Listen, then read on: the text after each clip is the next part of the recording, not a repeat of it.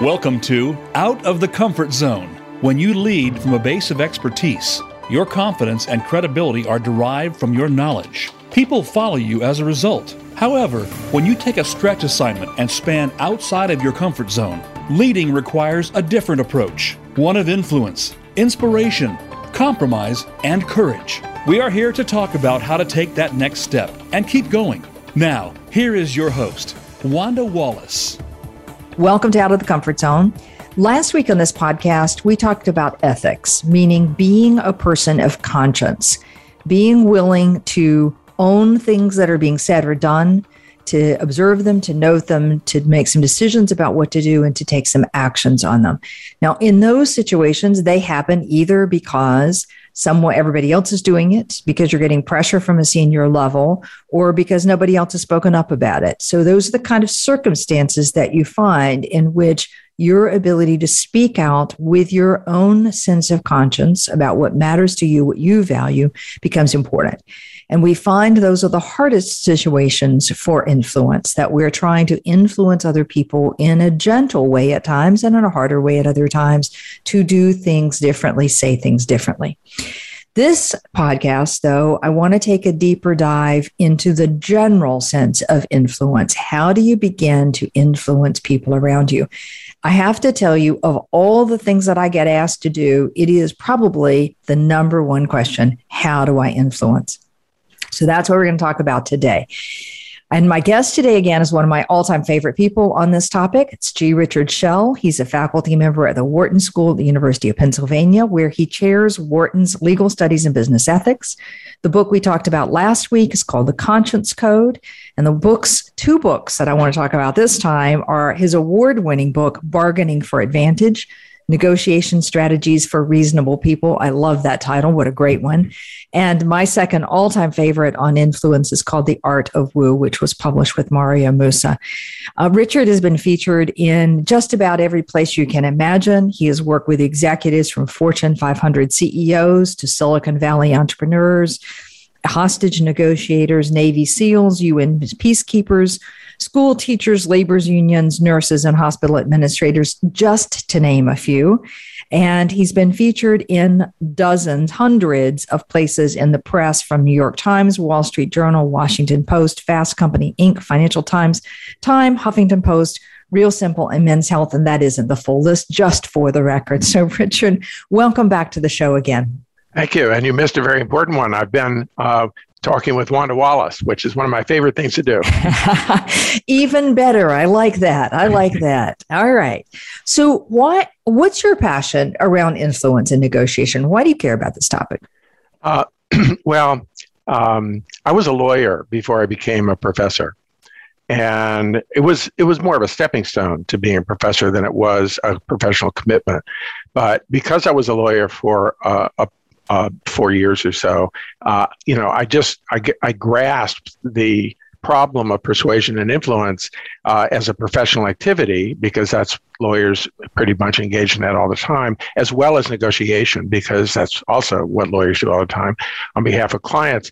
But then as I pivoted into the Wharton School and I encountered the business world at the level that Wharton permits, I realized that this really is the interpersonal part of getting things done is the hardest part. There's lots of people you can hire to tell you what the right thing to do is by strategy, or, whether you want to enter a global market or whatever. But doing it, very hard and very personal. That's the part that I think I really came to light on, was that each of us does this in our own individual way. And there really is no menu where, you cook an omelet and you cook it the same way every day and everybody eats it and loves it every day. When it comes to influence, persuasion, negotiation, everybody's an artist. And there are patterns and social psychological factors that, a wise person takes into account. But it's very situational and it's very interpersonally specific. The chemistry matters. So I'm a student. I look like a professor, but I'm really a student.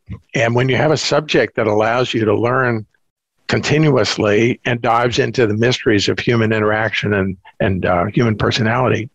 There's no end to it. So, so I've learned a lot about myself in studying this, and I've also been tasked, because I've studied it, with some fascinating challenges posed by the Wharton School and the University of Pennsylvania. I've led the most recent redesign of the MBA curriculum, which is a horrific thing to have to do, change an academic curriculum, and also worked as a leader in initiatives really from the bottom up at the University of Pennsylvania to challenge the strategy that the university had with its surrounding neighborhoods, and pushed for a more creative and progressive agenda to engage with the neighborhood instead of keep it at arm's length. So those opportunities, which I see as practice opportunities, have enriched even more my sense of how important these skills are. All right, now I know why you're my favorite person on this topic, or one of my favorite people in general. And that is the acknowledgement that this is an artistic dance. I always use that word because it's two-way, and it's not just what you want to do, it's what the other person brings. And it is interpersonally driven. And there is no formula, which I think is what people are hoping for. I think people are looking for a shortcut when they ask me for influence, as opposed to the practice, the steady, constant, regular practice of figuring out how to convince people to do something different or to think differently. Well, I guess the thing that is constant is are the factors. But just like if you're playing tennis and you may have a great forehand, a great backhand, a great serve, and a great net game, you've practiced all the moves. But then when you put the other person on the other side of the net, then you've got this very interesting thing you have to do, which is adapt your skills to the skills and the goals of your opponent. Now, tennis is simple because the goals, are directly opposed to one another. And in real life, in organizational life, the magic is finding when they're not, although we often think they are. But the factors, for example, when you're trying to do influence strategy, the most important thing to think about is who the other person is and what do they think of you. And of course, most people start the other way around. They think, okay, what are my goals and who do I have to run over to get them accomplished? And so the sort of habits of thought that are kind of based on humility, it's really not about you, it's about them. And then how do you think about them? That's really, I think, the kind of thing that advances the ball. Right. And that's where we come back to it is interpersonal. It is about the relationship, and something I know you believe, as do I, that the level of trust between the two people is going to alter everything about how this process goes or not goes. I just want to echo this, that I want to talk about a topic that bugs me. I know it bugs you too. We use the language in business win-win, but most of the time we're not actually thinking win-win. We're thinking in some version of win-lose. Now, before everybody goes, no, I'm not. It's how little can I give up in order to get what I want is often the frame. That is a win-lose frame. I'm going to lose something in order to gain others, or you're going to lose a lot more than I lose in order for me to win. We often think in win-lose, and that puts the other person as an obstacle, as a barrier in some ways. And that sets up everything about the interpersonal dynamics of what's going to happen. I know this is something you've written about, so let me get your comments on that. Yeah, I mean, what you're, basically, if you're thinking about an interchange as having an aspect where you defeat the other party, whether by changing their minds to make sure they look like, they get the same idea you do, or whether you get them to concede or capitulate to something that you have in mind. That's sort of the tennis match, that's you're on one side of the net, they're on the other. It's up to you to be clever and put the ball where they aren't and win the point. And of course, that means they have to lose the point, and then we go back and do it again. In many ways, I think when you're in organizational life, a better model is you're both on the same side of the net, and you're trying to,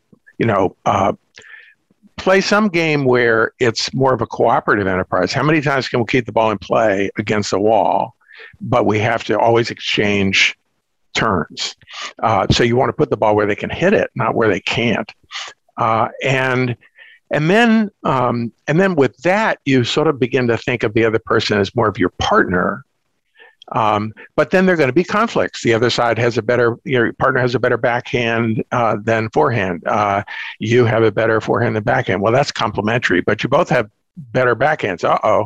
Now who's going to get the ball? So I think that the model, winning and losing, is flawed on both counts. It's flawed in win-lose. It's flawed in win-win, because I think what's really going on is strategically, what you're trying to do is understand what your goals are, understand what the other party's goals are, dive into those goals to make sure that they're the right goals, that they're the intelligent goals, that they're the wise goals, and then work to achieve them. And some parts of those goals are going to have conflicting aspects, and you're going to have to navigate that. And some parts are going to surprisingly be aligned, and you're going to be able to surf on those. But what most people do is they go, because the human cognition system is set up to sort of handle scarcity, allocation, who gets what credit, who gets what's power, who gets what resources. It's a primitive evolutionary part of our psychology. The real work is taking those forces and putting them on hold temporarily while we explore how to frame the problem in a way that allows us to really advance toward goals that are the best goals for the situation. I view influence skills as a kind of nuclear power. When you understand them better and you are asking the right questions, you've got this amazing force at your control. But the question is, will you use it for good or not? And, nuclear power, you can power a city, or you can blow one up. And so I think a lot hinges on your motivations, on your self-awareness, and on the balance between self and other that we all have to strike every day in our relationships. We're social creatures, but we're also survival creatures. And that's just part of the human condition. These skills that we're talking about are the kind of crystallization of those dynamics and those contradictions in really important, let's get it done moments where resources are allocated, where decisions are made, where initiatives are conceived, and everybody wants to be effective in those moments. But nobody can be too effective. It's funny. I've taught this for over 30 years. I've never met anyone, not a single person, who's too good. Okay. And the best people actually are always thinking, I'm not good enough. Yeah. Yeah, because that's what keeps the edge on looking for one more level about what is my goal really, and what is the other person's goal, and are we on the right page, and what else do we need to be doing, and how do I strengthen the relationship or the dynamic or deal with this particular conflict or so on. Yeah. It's interesting to me that when I talk to people, we talk about influence. They want to talk about influence because that's how I get, I think, largely what I want, is how people are thinking about it. But influence skills for me go hand in hand with conflict skills. Mm-hmm. Because if I'm going to do influence, there will be inevitably in a group of people conflict, different views, different perspectives, different languages, different sense of what is right and wrong, different reward structures, different everything that we're never going to align. But we so rarely talk about how to get better at navigating the conflict that's present in any negotiation or any influence skills. So to me, they're flip sides of the same coin or pieces of the same puzzle. Yeah. Well, I have a model in my head that connects these things. And I think it's important to realize what kind of conflict you're having, because not all conflicts are the same. So the way I see it, influence is everything you do, verbal and nonverbal, that affects other people's perceptions of you. So influence is what entitles you to command their attention. And really the most important concept that floats around this word influence is credibility, I think. And so you walk into a conference room and you're going to have a meeting, as soon as you step into that room, you're exercising influence of some sort. And it depends how effective or how, important you're going to be perceived in that room is going to have to do with what do they think your authority is in this situation. If they think you have the right authority to be in the room or even the final authority on the decision, they're going to pay a lot more attention to you than if they think that you're really just visiting and you don't have any authority in this situation. So that's number one. Number two, what do they think your expertise is? What do they think you know? And how much are you going to bring to the table that's conceptually useful? If they think you've written a book on the subject, then they may pay a little more attention than if they think that you just graduated from undergraduate education and then you don't really know anything about whatever the topic is. Third is, what do they think your competence is? How can they trust your experience and judgment? Because knowledge and judgment are two different things. And to the extent that you're experienced, you have a track record, you have some, and they know about it. This is the important thing. It's not just what you are, it's what do they think you are. Then they're going to listen to you. And then the final leg of the stool, if they think of it as a 4-leg stool, is the thing you've already mentioned, which is, do they think you're trustworthy? And that's always running in people's minds as a subroutine, because if they don't think they can trust you, if they have reason not to trust you in their minds, then your competence, authority, and all the rest of it is going to be at a high discount to whether they believe you. And if they may not know you, in which case trust is kind of a neutral, you get to win it. Or they may know you well and they may trust you, in which case now they'll trust you to tell them that you don't know X, but you do know Y, or that you have authority to do X, but you'll need to consult to get authority to do Y. And they'll believe you when you say it. So when you walk in and you've maximized on those 4 elements, so your credibility is at its peak insofar as you have these attributes, then you're in the room and they're listening to what you say. Now, you might have conflicts over beliefs. I believe that the right strategy is X. They believe the right strategy is Y. Now we're in the persuasion space, because conflicts over beliefs are managed by persuasion. That it could be at the end of the day that if you have enough authority, you can just resolve the conflict with the authority. But assuming that that's not, you don't want to get there until there's no other option. Right. So now persuasion is, okay, what reasons, what evidence, what justifications will they need based on what they know and what they already think to bring them to your point of view? And your favorite reason may be, this is a great strategy because it implements our mission. But their favorite reason may be, I want to see the data. And so if you come in and talk about visions and try to persuade them with your vision and don't show any data, unpersuasive. If you realize that these are all engineers or they're data scientists or big data people or whatever, you bring your data, even though you don't think the data is all that conclusive, they need to see it. So you start with that. And then, by the way, it's consistent with our mission. And you've got their attention. So persuasion is a kind of influence, but it has to do with conflicting beliefs and opinions. And then somewhere in there might be an allocation that has to take place. Who's going to get what authority to manage this? Who's going to get credit for it if it works? Who's going to get the money or the people or the time or the office space to make it happen? And that's a negotiation. So there's going to have to be an allocation. People are going to go, well, I'll give you the corner office if you can give me 2 of the other offices. You can get your resources, but let's stage it over a period of time and let's see how you do with it for a little while and test that out. And then we'll give you more when you prove something.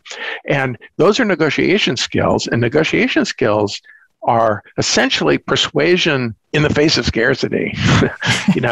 You've got to allocate it. So it has to be strategic. It's often very emotional because we want to be treated fairly. We get frustrated when we don't get our share or what we think is what we need in order to solve the problem.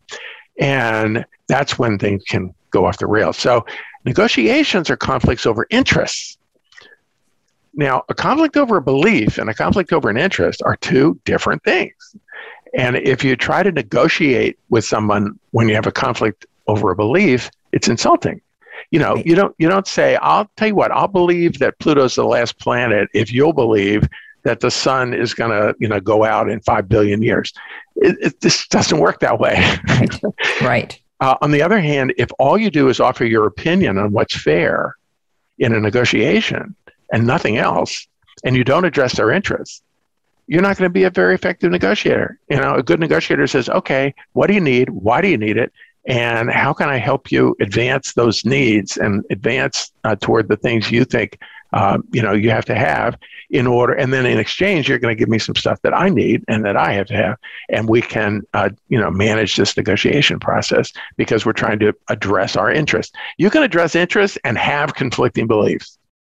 Right. We'll just say, well, look, let's just agree to disagree about where Pluto is. In the meantime, let's, do the budget. Right. And you can certainly have many disputes over beliefs that don't involve negotiation. Right. So I think it's really important for executives. I think one of the biggest mistakes they make is they don't understand that all conflicts are not equal and the same just because they happen to feel the same. I mean, it feels the same. You're resisting me. You're saying no. You're saying, right. I don't get it.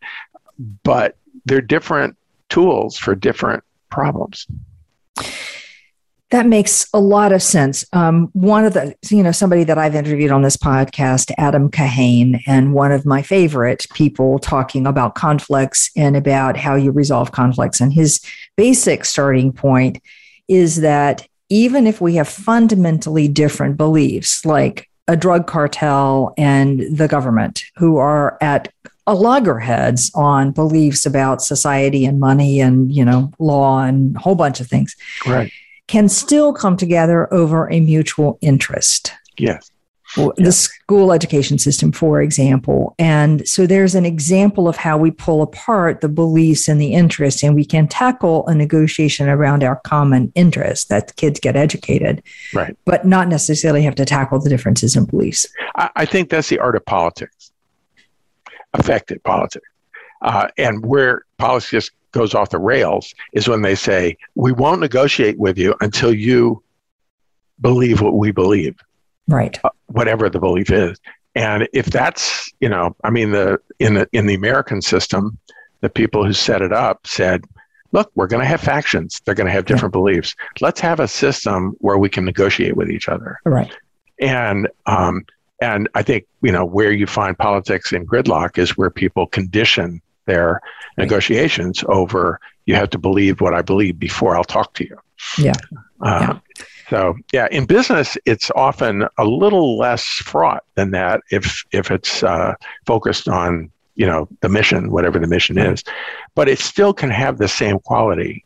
Someone can say, well, until you come around to my belief about the strategy, I'm not going to put you in charge of anything. And, there's a kind of a standoff that can be very ineffective. Right. So that's where trust comes. You can trust someone and not actually share their beliefs. Yeah. I was going to pause on trust for a second because we've mentioned it several times. The FBI, when I work with them, they gave me an insight into trust that I think is interesting. Because in a hostage situation, you have to gain a little trust, and it's a pretty fraught situation. And their theory of this is that people trust you when you demonstrate that you have their interests in mind and you're willing to sacrifice something that you didn't have to sacrifice, to advance their goals. So it's the more trust, the bigger the sacrifice, the more the trust. And what's happening in the interpersonal piece is people are kind of pretty much starting with a baseline of, well, you're in for you, I'm in for me. And so that's normal human interaction. I mean, you're not out to get me. We're just there trying to, drive on the highway. But when someone demonstrates that they're actually anticipating and trying to help you at some inconvenience or some sacrifice of their own interest, they let you merge in front of them. You have a different quality to the way you perceive them. You go, wow, that's a nice person. They're thinking about me. And I think in business, the more you can keep that in mind in your relationships, that you're really looking for opportunities to do favors for people, to be helping them, to get out of their way if it doesn't matter much to you, and to connect them with people and do things that facilitate their needs. You're building a bank of trust. Right. Now, also trust comes, of course, from being reliable and a person of character. But even that suggests you're willing to sacrifice something on behalf of your values. Right. And people go, well, they're just not a complete egomaniac, so I can trust them a little bit. And trust them a little bit. Yeah. I think in corporate life, we're always working with degrees of trust. Yes. Yeah. Okay, so and even the same person you can trust in one situation, but not another. Exactly. Yeah. So I think it is situationally driven, and it is relationship driven, and it is like, I might trust your expertise in this context, but I'm not going to trust your expertise in a different context. And I might have a lot of trust in your expertise and not a lot of trust in you personally. I think it's multi-pronged, this thing of trust in corporate world, and we don't talk about the factors that drive it one way or the other in a broad way. Yeah. But I just want to echo something, because people who listen to this podcast regularly know that I'm a big fan of Charles Green's work. And I always talk about his notion that intimacy is the bigger driver of trustworthiness, a judgment that I'm going to trust you. But when you look at what his word intimacy really means, it's very consistent with what you're saying. So it says, I'm willing to be a bit vulnerable, meaning I'm willing to take a bit of a risk and do something for you that I don't have to do, small, in order, that's that sacrifice idea, that I'm willing to do a little bit. Now, if I don't know you and I do a whole lot, that's a little weird. Like, what are you trying to buy here? That's what, people who are the best at building trust are con artists. And that's why an alarm bell goes off when someone out of the blue starts doing stuff for you. You start thinking, wait a minute, where's the shoe going to drop?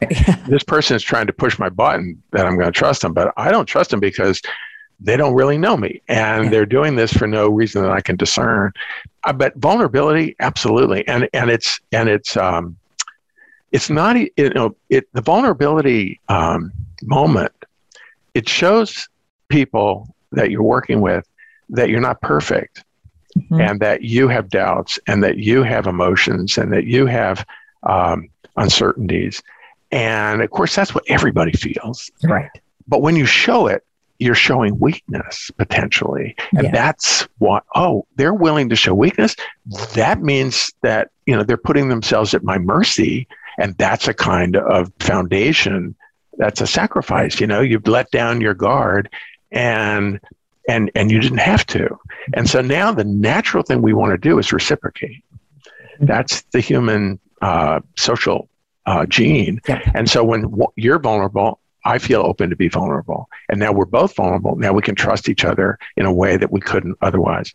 And then other things we can trust each other on that may have more material consequences, and we can build on it. Right. Yeah. Right. That's great. And great it's concept. a review over time. This is the other thing. It's not a one shot. You were vulnerable once and then never again. Right. It's that kind of steady reveal, a bit more of who you are, your willingness to help me, your willingness to sacrifice, your willingness to meet your weaknesses. Right. That makes all the difference in the world. But isn't it curious, the contradiction? Because this is where trust is built. But to be an effective negotiator, for example, you have to get stuff. And you have to achieve whatever outcome is that you're looking for, and mainly that's an allocation where I get X and you get Y. So we have this paradox. The negotiations go better when we trust each other, but to trust each other, we have to be willing to give stuff to each other. But actually, people think negotiation is where we take stuff from each other, and so that's, I think, why it's an art. Because the give and the take are done in a way that takes into account the other individual and who they are, and what their expectations are, what their emotional makeup is, so that you do it in the artful way that builds this relationship with them. It's not just a set of moves or tactics. It's a genuine connection. Right. And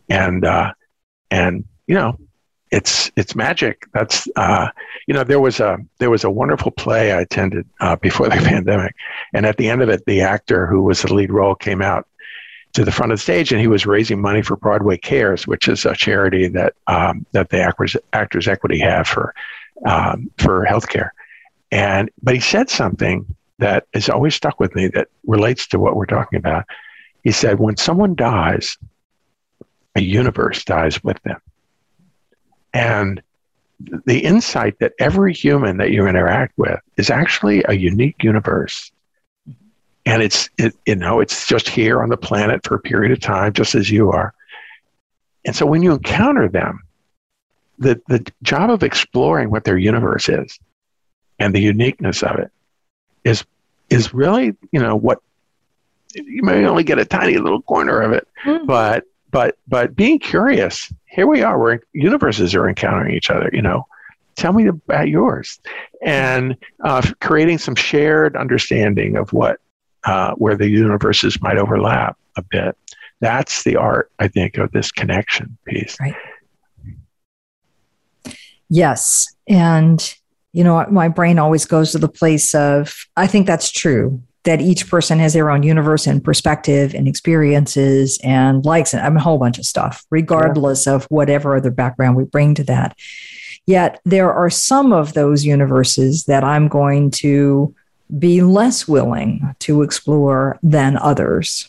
Right. And therein is the challenge. And sometimes, I'm not sure I want to explore a whole lot of universe for somebody who believes that killing other people randomly is a good idea. I'm not sure I want to go there. But I don't want to go there. I don't want to occupy that universe. But if I'm in law enforcement, I need to understand it. That's a different story. Agreed. Different story. And the same is true. 3% of business executives are psychopaths. Yes. And a psychopath is a pretty unfortunate category. They're not mass murderers. They're glib, charming, charismatic people who have this gift of being con artists. They can trigger trust. Sort of Theranos and Elizabeth Holmes is a current salient example of someone who had this gift. Well, we better understand them, even if we don't want to be them, because, they're going to lead us into jail if we don't figure it out. Okay. So, Okay. All right. So let me see if I can do a quick summary here and make any sense of all of this. This is a lot that we've said. And you said that influence is the verbal and nonverbal stuff we do that affects people's perception of you. And that perception starts the moment I walk in the room. Actually, it probably starts before I walk into the room. And one of the biggest things is, how does that perception contribute to my credibility? So how much authority do I have? How much expertise do I have? And how much competence, which is experience and judgment. And then next is the trustworthiness. What is driving that trustworthiness? I would just wanted to correct one thing. It's not how much you have. It's how much they think you have. Yes, how much they think you have. And that's a crucial difference. That's a crucial difference, right? If they give you credit for all these things and you have none of them and you keep your mouth shut, you'll have credibility. Fair enough. And we also see now why self-promotion done well is such an important factor, and why executive presence also done well has such an important factor. Precisely. All right. Now, and we've talked about trust in terms of this willing to sacrifice something, the vulnerability, the revealing a bit of yourself, the doing small favors for people as a way of building trust, and the notion that trust is a constant evolution on a scale of up and down in corporate life. And I love the idea that unique individuals, and we're going to explore their universe. The last piece that just really hits me, I never thought about it this way, is the notion of conflicts, that when we have a conflict in belief, we're into the world of persuasion, maybe, or we can agree that we disagree. But when we're in conflict over interest, we're in the realm of negotiation. Yeah. And negotiation is not a give and take. It's a give and take. It's an art of give and take, but it's not all take or all give. And you can really distinguish those two. What's an interest? An interest is a motivation. It's a need, a hope, a dream, a fear. I want, and then fill in the blank. A belief is a thought. It's a worldview. It's a synaptical connection that forms the basis for an opinion. Vaccinations work. Vaccinations don't work. And there's a wonderful image that I just encountered about helping someone to change their beliefs, because that's hard. I mean, I actually don't think we do change people's beliefs. What we do is we give them enough information to allow them to change their own beliefs. But the image is something called the dangling thread. Mm-hmm. So people have a belief, but no beliefs are entirely 100% consistent if you look at them closely. And if you can point out the dangling thread in someone's belief, it's the little thing that doesn't quite fit. And just leave it there. It's like a discontinuity. And then, in a moment, they sort of tug on that thread the way you might, unfortunately, tug on a thread on a garment that's loose. And all of a sudden, what happens? Yeah. It unravels. And all of a sudden, this belief, which had a sonnet substance, you've helped them unravel it so that they can put in place a different picture of what's going on. So beliefs are thoughts, interests are emotions. Oh, that's interesting. Interests or emotions. Okay. Fear, need, greed, desire. Why do we negotiate to get stuff? Why do we want stuff? We want it because we desire it, or we fear not having it, or something. Okay. Love it. And this is going to take me a while to work my head around thinking about the role of emotion in both interest and in beliefs. And I love the idea of the dangling thread. And I know I have seen that in practice, particularly in a classroom where you're working with a group of people and you present an idea and somebody says, no, that's not how it works. How my business works is X, Y, and Z. And the example I'm thinking about is I turn to someone else in the room and say, well, this person's just as credible in their business. We would all agree, yes. And they do it differently. So how do you do it? And it took about 5-10 minutes before the other person turns around and goes, oh, I'm missing an opportunity. Yeah. And they've just unraveled. They've just pulled their own dangling thread, but you introduced it. You introduce it. Yeah. I think a frontal attack on a belief never works. You can shout. That's what people, when they disagree, the fundamental move after a while is to shout, as if being louder was actually going to, make it more persuasive.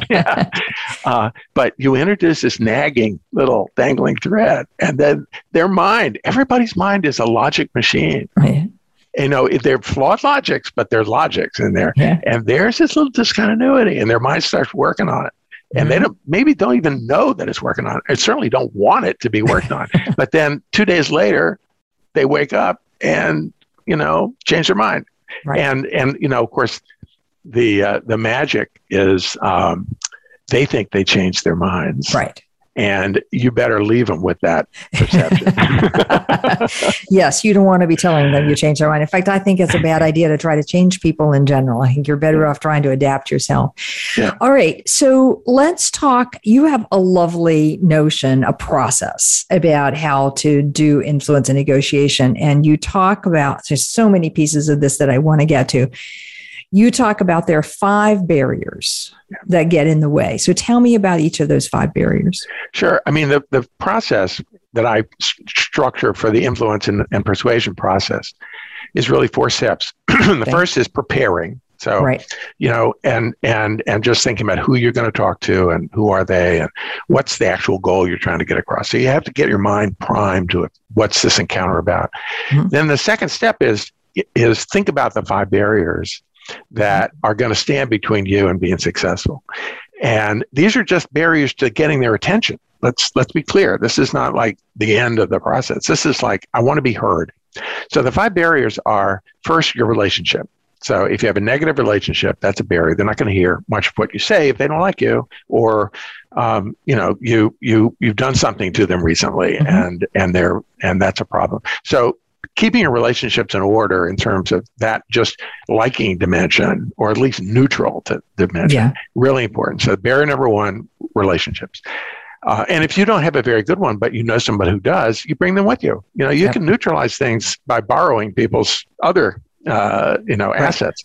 Number 2, credibility. So we've already talked about that. So maximize your credibility in this encounter by asking those 4 questions: authority, expertise, competence, trustworthiness, and where do they stand with respect to me in their thoughts on that.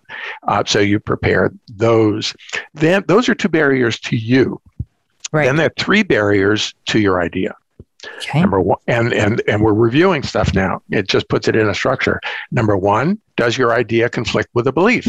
Mm-hmm. And if it conflicts with a belief, you're going to have a problem. So you have to figure out a way to make it either consistent with their beliefs or just set the belief problem aside and move forward on the second part of the barrier of the idea, and that's their interest. Right.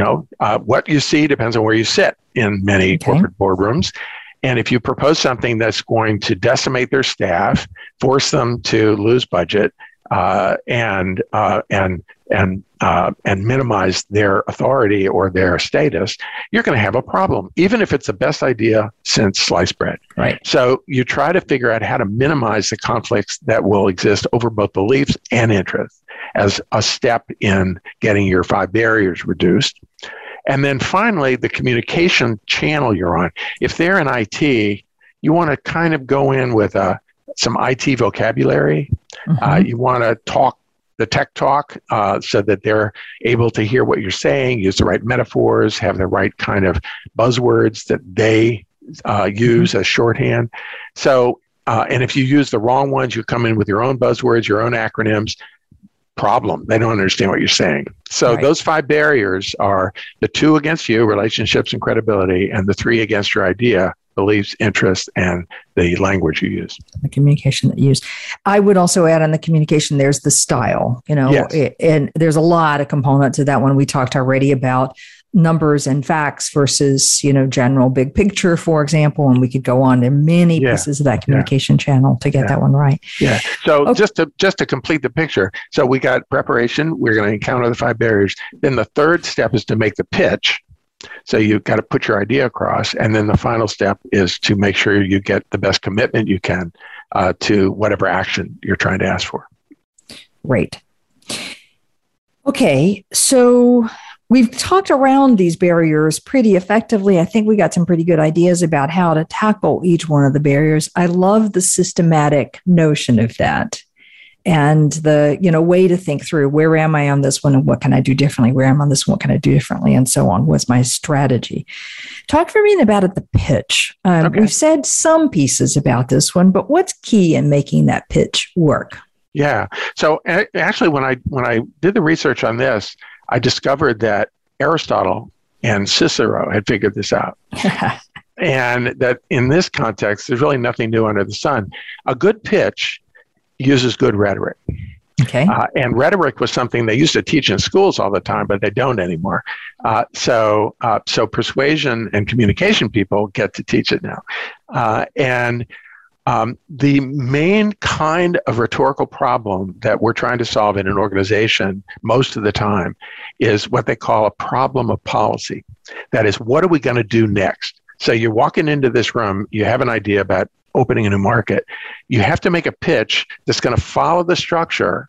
And this is cognitive psychology as well as Cicero, follows the structure of their brain's processing of what do we do next as a problem.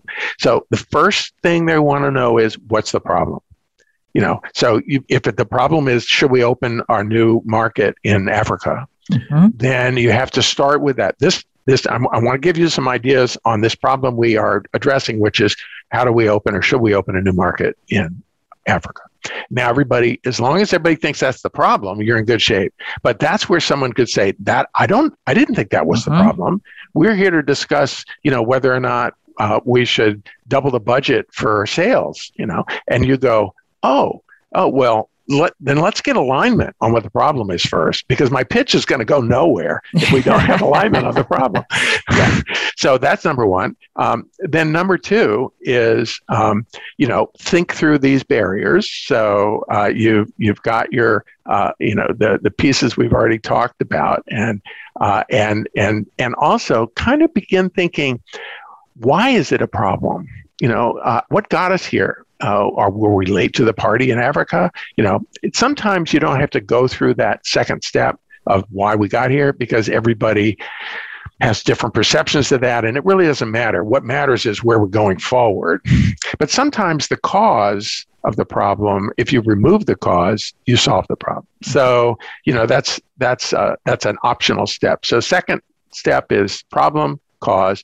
And then the third piece is you put in your proposal and say, here's what I think we ought to do. And all you have to do at this step is say, and I think it's feasible. It's sort of an existence proof. So you just want to say, this is our solution. We think we ought to go into Africa in this country first and in that country second. And that actually works because they have a good port. And, so it's a feasibility justification. And then the final step is to prove it's the best option. So you go, okay, here's an option. It's feasible, but here's why it's better than the alternatives, and including doing nothing.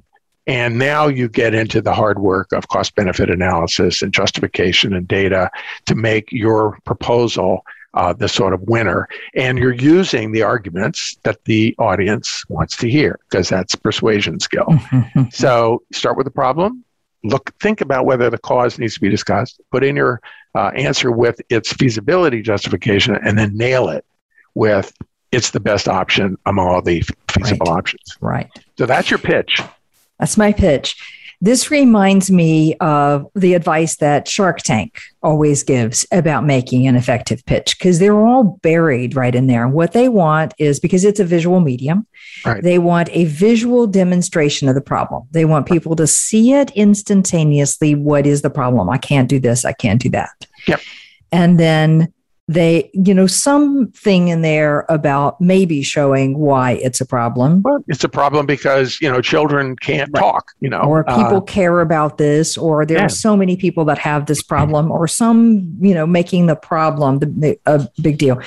And then there's a demonstration of what you can do, right? And I want a visual demonstration that people see instantly. And why it works so well is because everybody else believes they could do it too. Right.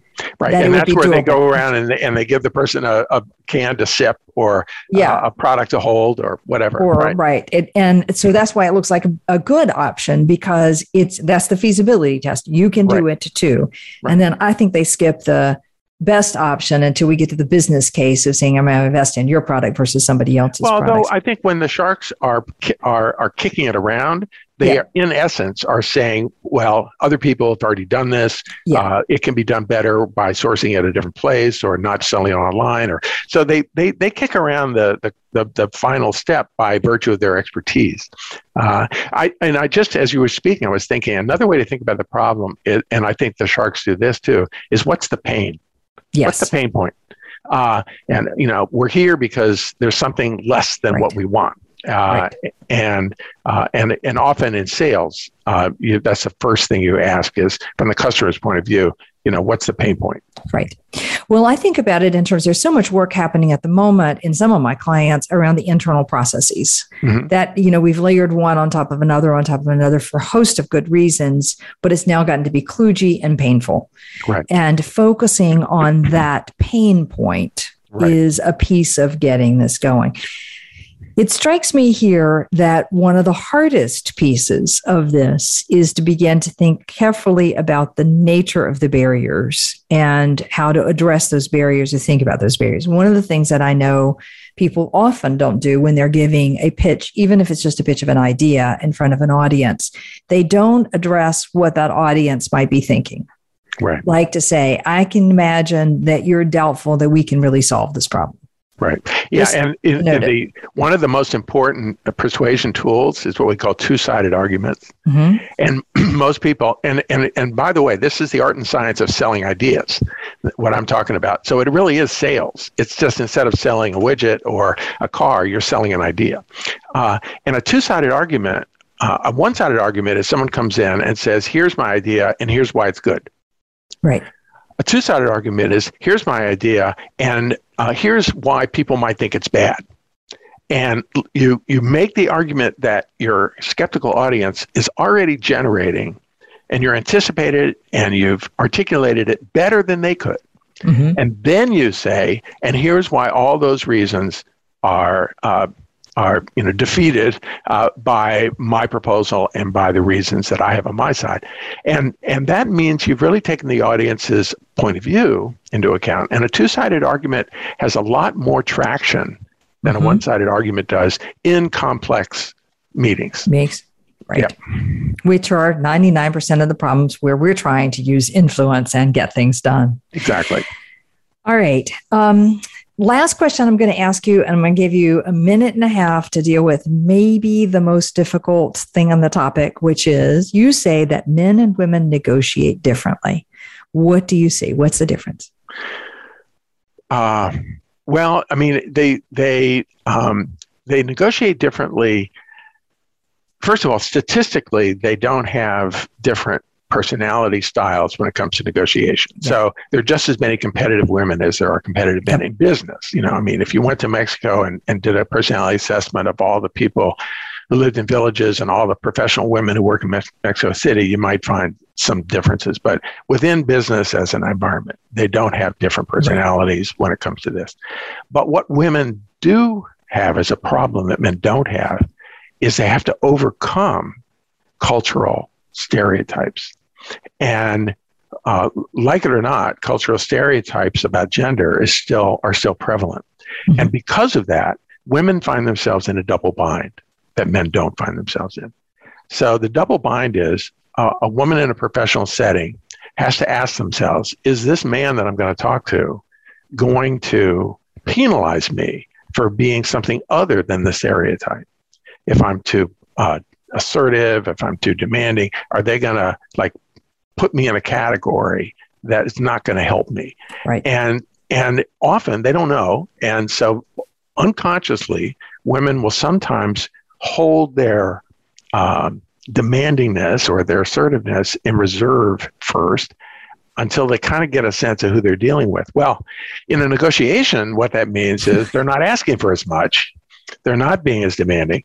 And of course, the man who might be sitting there is got this stereotype. And like it or not, I mean, we can all worry about stereotypes, but the fact of the matter is women have children and men don't. Mm-hmm. And because women are the childbearing sex, nurturing is part of what goes along with the gender difference as a matter of culture. It's not any individual culture. It's normal cultural assumptions.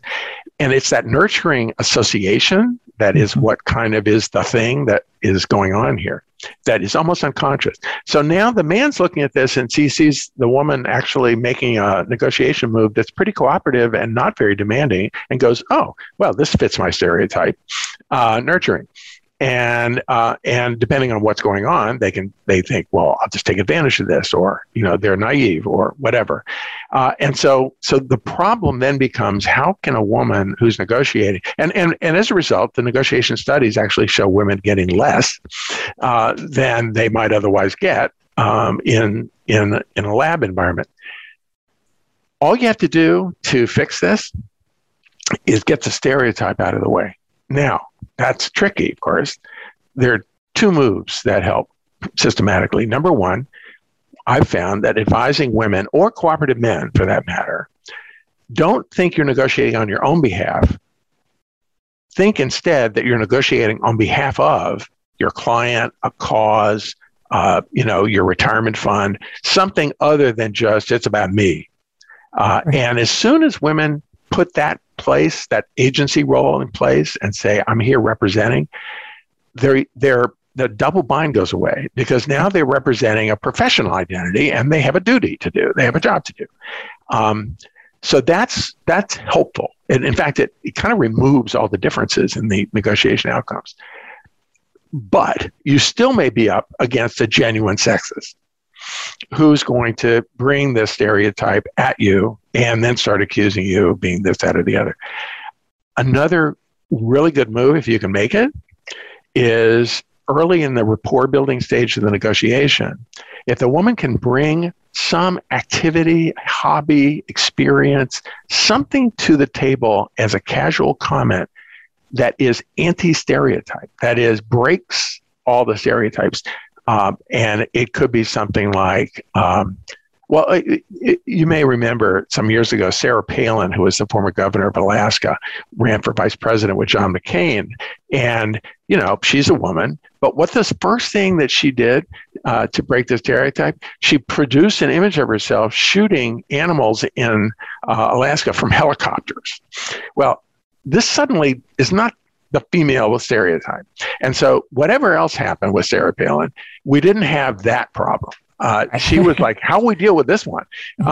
And the same thing can happen if you're in a negotiation and you just casually mention, your former military duty, or, a hobby that is like carpentry, or something that's breaking some stereotype that you think the other person is going to have.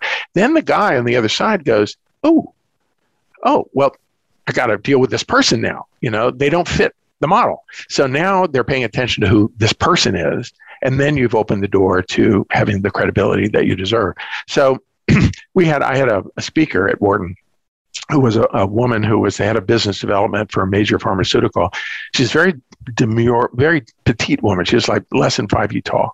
And so she got up and she told my students, I have a credibility problem sometimes. People don't really, associate me with competence, and I'm a short female. And what I try to do before I have a negotiation is get them a cover story that was written about me as Pharmaceutical Woman of the Year that was on the front of Pharma Magazine. And that sort of helps build their image of me that breaks their stereotype. But then in addition, the first paragraph of that story mentions that I'm a former Israeli military officer. And she said her goal in doing all this, and notice she hasn't done anything, said anything. She just gets her assistant to make sure that they get this. She never mentioned what she did in the Israeli military, which was that she was a teacher. But see how the stereotypes work. We bring all this stuff to it, and then that breaks it down. And then she says, I love to go in, scare them to death, and then melt their hearts. Yeah. I love that. What great advice of ways to counter the stereotype. Fabulous. Richard, I think we could talk for another hour about this. I feel like I've only scratched the surface of your knowledge. It's been a pleasure having you on the show. My guest today is Richard Schell. The 2 books on influence that I strongly recommend are Bargaining for Advantage, Negotiation Strategies for Reasonable People, The Art of Woo, as well as a second one that I think is fabulous. Richard, it's a pleasure. Thank you so much for joining us. Wanda, really always a pleasure to speak with you. Thank you. Thank you. And join us next week for another episode in Getting Out of Your Comfort Zone. If you want to know more about how to apply these principles, check out our subscription service at outofthecomfortzone.com, and we'll see you next week.